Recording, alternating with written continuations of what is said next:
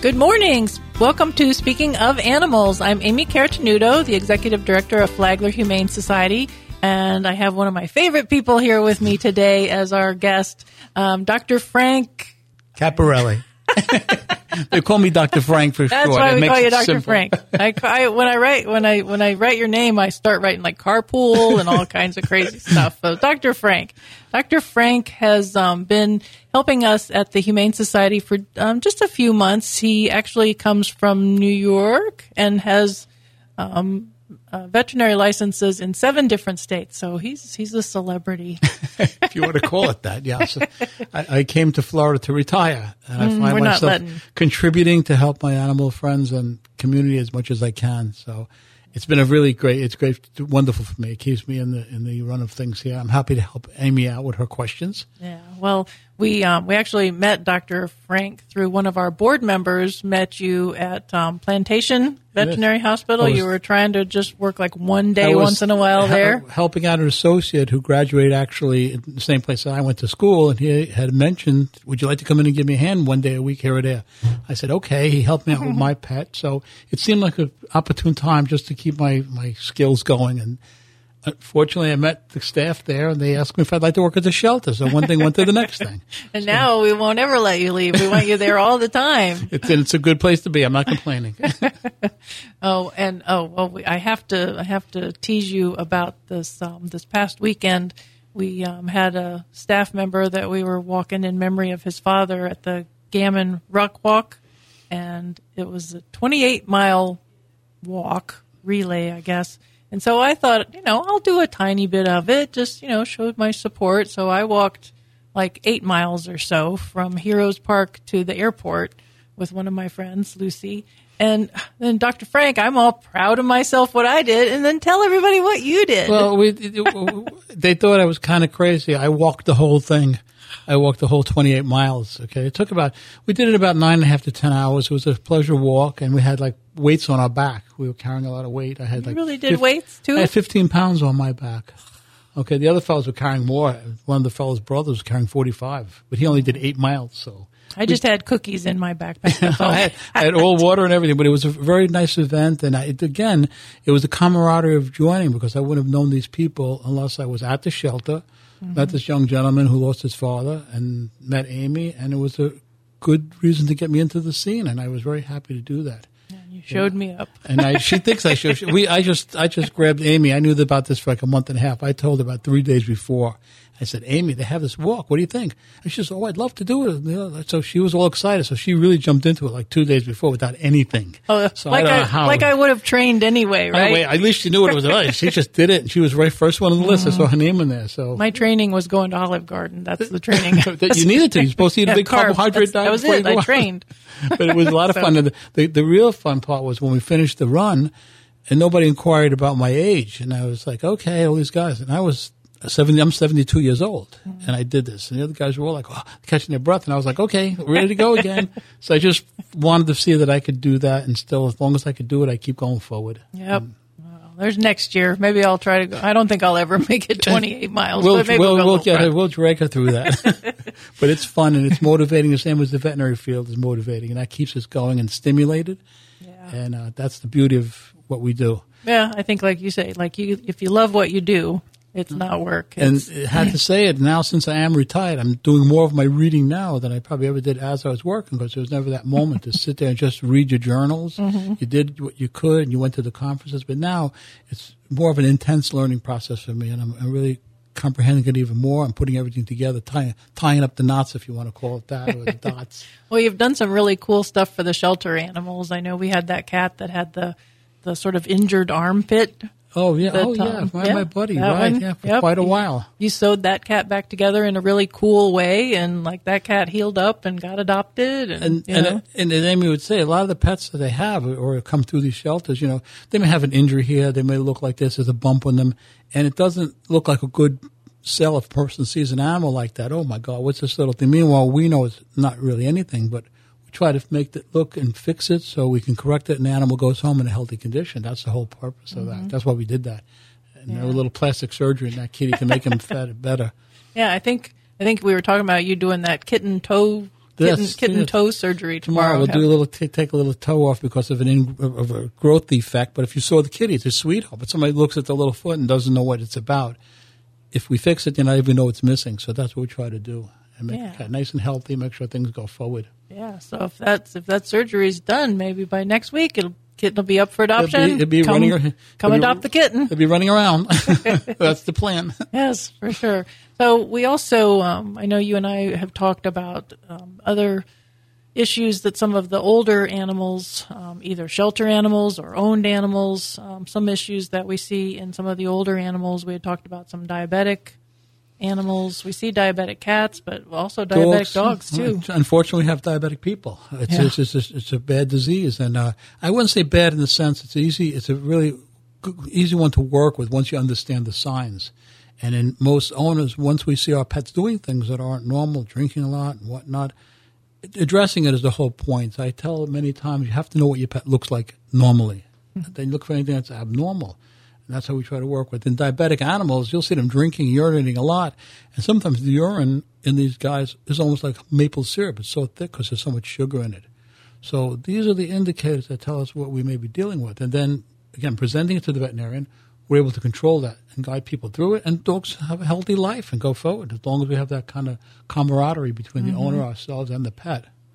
So like you say, like kind of early detection of anything can make a huge difference. Anything, yeah. I try to tell most people, just look at, I guess, ourselves. You know how you feel. We just talk about this walk we did. How your body feels and what you feel like all the time. So you look at your pet. Is he good today? Is he looking me in the face? Is he hiding? And those are the observed things that give you a baseline. Any changes from that might send up a little flag that something might not be right. He can't tell you. The pet can't say, I'm not feeling good. I have a headache today. But we have to be able to determine that. That's where that little skill comes in. Mm-hmm. And and animals too can be so stoic sometimes when it comes to pain. So by the time you see the signs, you need to jump on it quickly because the animal may have been hiding. Like if it is a pain thing, sometimes they can hide it pretty well from us. They're so brave. They're so much braver than we are. And also the point is that we know if you have a bellyache, I don't feel too good. I'll tell somebody I'm going to stay in bed today. The pet can't tell you this. They just don't eat. Something is different, and they can't say I have a bad headache or my leg hurts today. So we have to be able to interpret that. That's the hard part, and the part that we try to train for. And Amy has a lot of experience with this too. Knows what pets are which, their dispositions, just by their general behavior, right. And that's what we try to look at and be consistent with. So, what if an owner brings an animal to you? What makes you suspect diabetes? Like you say, the drinking more urine. Well, the first thing you have to do is you have to pull the information from the owner because the pet's not going to talk. He won't tell us what he does. There's no hint of anything to do, and we ask about what the pet has been doing lately. That usually, if they're coming in for the diabetic reason, the flag's already there. But if the dog is showing signs of increased drinking, urination, not acting so well, eating crazy, because diabetics are always hungry, because they're constantly looking for a sugar source. They keep eating. And the animals eat. Some of them will lose weight just eating and what's going on. So I look for that. And also I look at the animal's basic disposition. And first thing an animal comes to the office, I'm not looking at the people. I'm looking at the dog walk around or the cat, see how they are, how they're playing, what they look like. That gives us a hint of what they're doing. And I get deeper and deeper into the pet and more information from, again, the owner. That gives me the information I'm looking for. Based on that information, any animal, whether it's a diabetic, whether it's a kidney failure pet, whether it's a pancreatitis pet, they all look the same. The conditions could be the same. It might be a little more blood test, might find something, just a quick urine test, may tell me right away what I'm looking at. But I need something to make that crossover because everyone coming in could look the same across the board. Mm-hmm. That's where we have to use our little bit of skill to try and narrow that down. And a lot of that will come, how long is this going on is the first thing. This dog was in the car for 3 days and didn't drink. He's going to look like a diabetic because he's hot. So that's the kind of thing we try to feel into the equation. And then just like going back to diabetes. So the first thing you do once you assessed what the animal looked like, coming to visit you, blood work, urinalysis. Blood work. Now, blood work, we could go, it could, it start to go a little high because of blood work. We do all kinds of, we could do the quick blood sugar test. You take a drop of blood out, take a sugar test, a little dipstick, and right away that'll tell me where we're at.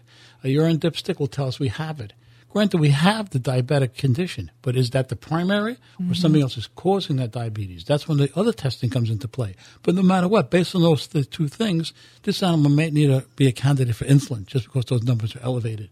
Based on that, if somebody has to work on a minimal budget, we can work just with that because I know something's not correct. What's the underlying cause might lead to more testing and all that. If you want to do that, that may be here or there. Sometimes they will do fine, just low-keyed and keeping it on the check. We see diabetic cats at the shelter. Yeah, a lot of them, yeah. And a lot of times I'm sure owners get frustrated because of the fact that pets have diabetes, which is not an shouldn't be a untreatable death thing. sentence, yeah. It's not a, it's kind of a not, well, it's not, it doesn't have fun, but it's got nothing to do with the pet's life. The pet can still have a quality life. For sure. And that's what we try to do. For sure. And explain that to the owner. For sure, yeah, for sure. Well, we're going to talk some more with you after we take a quick break. Thanks, Thank you. Dr. Frank. Thank you very much.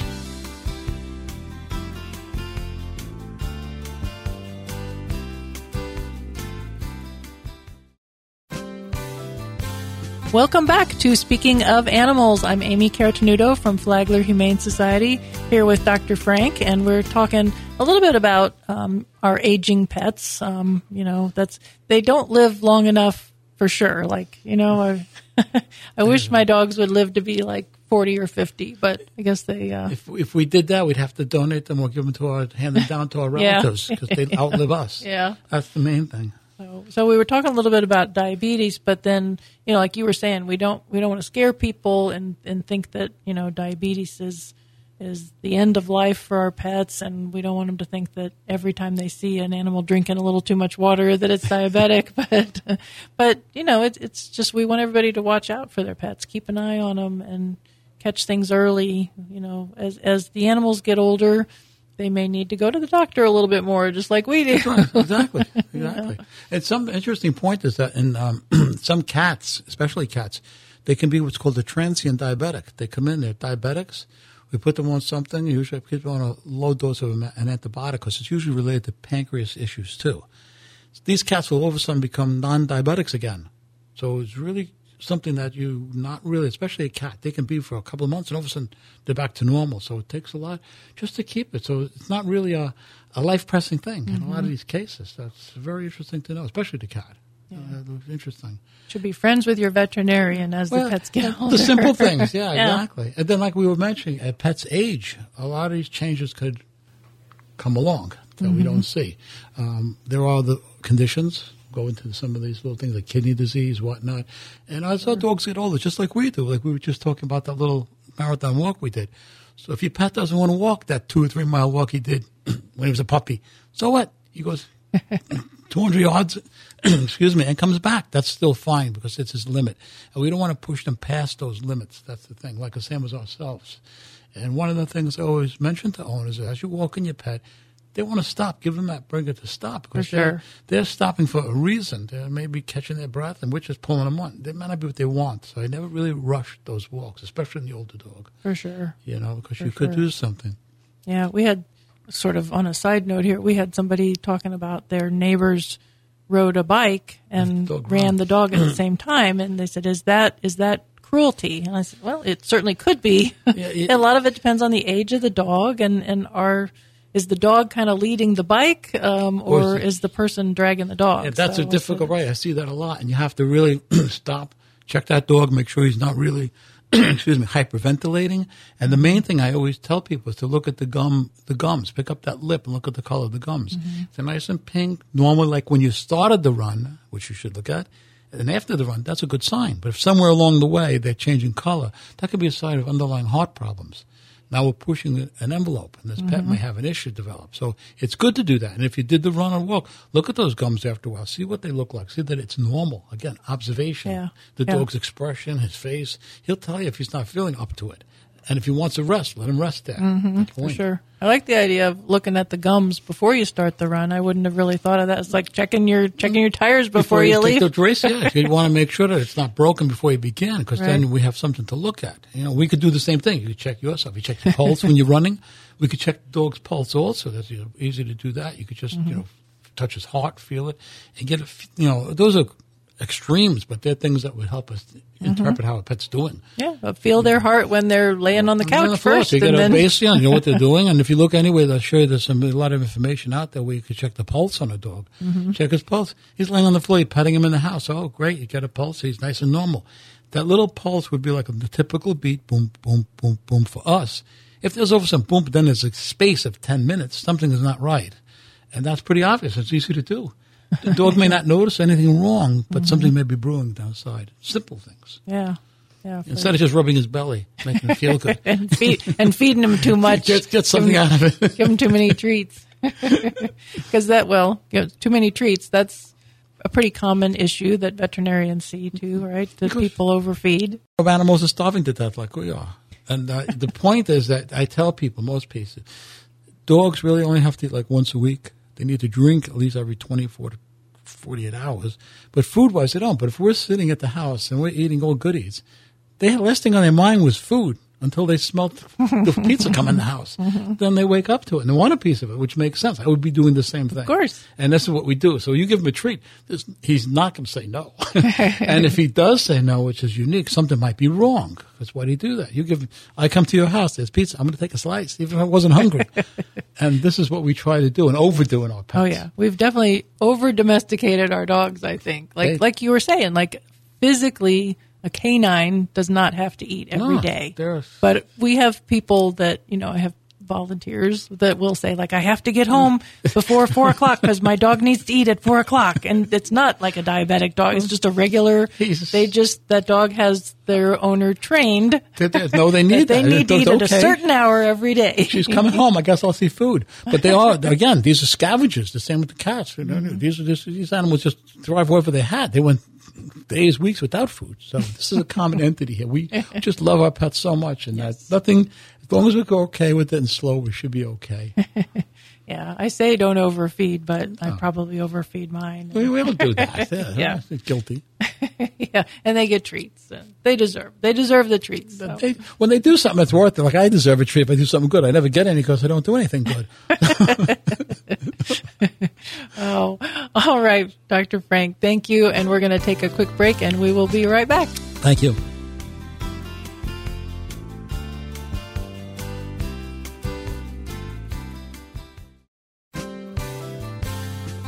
Welcome back to Speaking of Animals. I'm Amy Caratenuto from Flagler Humane Society here with Dr. Frank, who also is helping out at Flagler Humane Society, amongst other places. But I wanted to mention a couple things we have coming up. Dr. Frank, are you a golfer? Unfortunately, I'm not a golfer. I did move down to Florida. I guess being a golfer would have been a good thing. But I do enjoy them watching them play, and I love the scenery. So, well, we have a golf tournament coming up, and there's actually one of the games during the golf tournament is whoever knocks the ball closest to the beer, and that's usually like far away from where it's supposed to be. So like you don't even have to be a good player to play in our golf tournament. Near the beer? Near the beer. We put beer out on the green. This is terrific. Change the game. Yeah. So anyway, we have our golf tournament every year. It's the first Monday in December. So this year it's December 4th. It's at Grand Haven. So if you go on our website, we would love to have more golfers sign up. Our golf tournament is sponsored by Flagler, Chrysler, Dodge, Jeep. Side note, they have adoptable cats in their showroom for us this week. So I think they just got adopted. I just got the news before we got to the radio station that the cats at Flagler, Chrysler, Dodge, Jeep have been adopted, so we're going to send more kittens there. But anyway, I'm sure we have enough. Yes, but I digress. So the golf tournament, go on our website and sign up if you're a golfer. You can get a foursome together. It's really fun. Like I said, we do all kinds of different games too. They're mulligans, and I don't understand golf terms, but there's a lot of games and prizes, and it's a really good time. Grand Haven hosts it for us. And they do an amazing job. It's a great fundraiser for the animals. We have gift baskets and all kinds of good stuff. But it's $120 per golfer to sign up. It's a great time. Grand Haven is a beautiful course. So please go on the website, sign up. The other event that we have actually the day before the golf tournament is our Festival of Wreaths. And that's at the Windsor Assisted Living. They've been hosting this for us for a few years now. It's beautiful handmade wreaths, which we're still getting those in. So if you're a crafter, it's not too late. Donate a wreath for the Wreath Festival. But it's a silent auction. So it's an event at the Windsor Assisted Living. They have food and music, and the residents there really enjoy the day. So it's Sunday, December 3rd from 1:30 till 3:30, I believe, is the event. And just come over to the Windsor Assisted Living. It's a beautiful event. Everything's decorated beautifully for the holidays. It's kind of cool to get you in the holiday spirit, and put in a bid for a few wreaths. Last year I ended up with 5 wreaths, so every door on the inside of my house has, between all the years that we've done this, I end up with a wreath or 2 every year. But they're beautiful handmade wreaths. Volunteers throughout the county make them, and they do a beautiful job. So put that as a save the date on your calendar. Right, you can bring your wife to that and get a wreath for your house. Sounds great. Oh, I'm learning. I want to do this now. A lot of fun things coming up. We have the Grinch coming to the Humane Society on December 2nd. So it's going to be a busy time. The Grinch is going to be part of we're doing trying to raise money to get more Caranda beds, the big sort of industrial strength beds for the kennels for the dogs. So we need a few more of those. And so when the Grinch comes, last year we did or the time before when the Grinch came, the Grinch is actually Commander Mike Lutz from our Flagler County Sheriff's Office. So we love him. So when he comes, we'll have photos with the Grinch, and it'll be fun. So that's Saturday, December 2nd. So that whole weekend, just book us. Just plan on hanging out with us for that whole December 2nd, 3rd, and 4th. It'll be fun. So, all right. Well, Dr. Frank, thank you so much for all the information and for being amazing and for helping the shelter. We really appreciate it. Well, thank you for the invite here, and thank you, and I hope everybody contributes and takes care of our little animals. For sure. That's what it's all about. For sure. And enjoy holidays. Yeah. All right, everybody. Thank you for listening. We'll talk soon.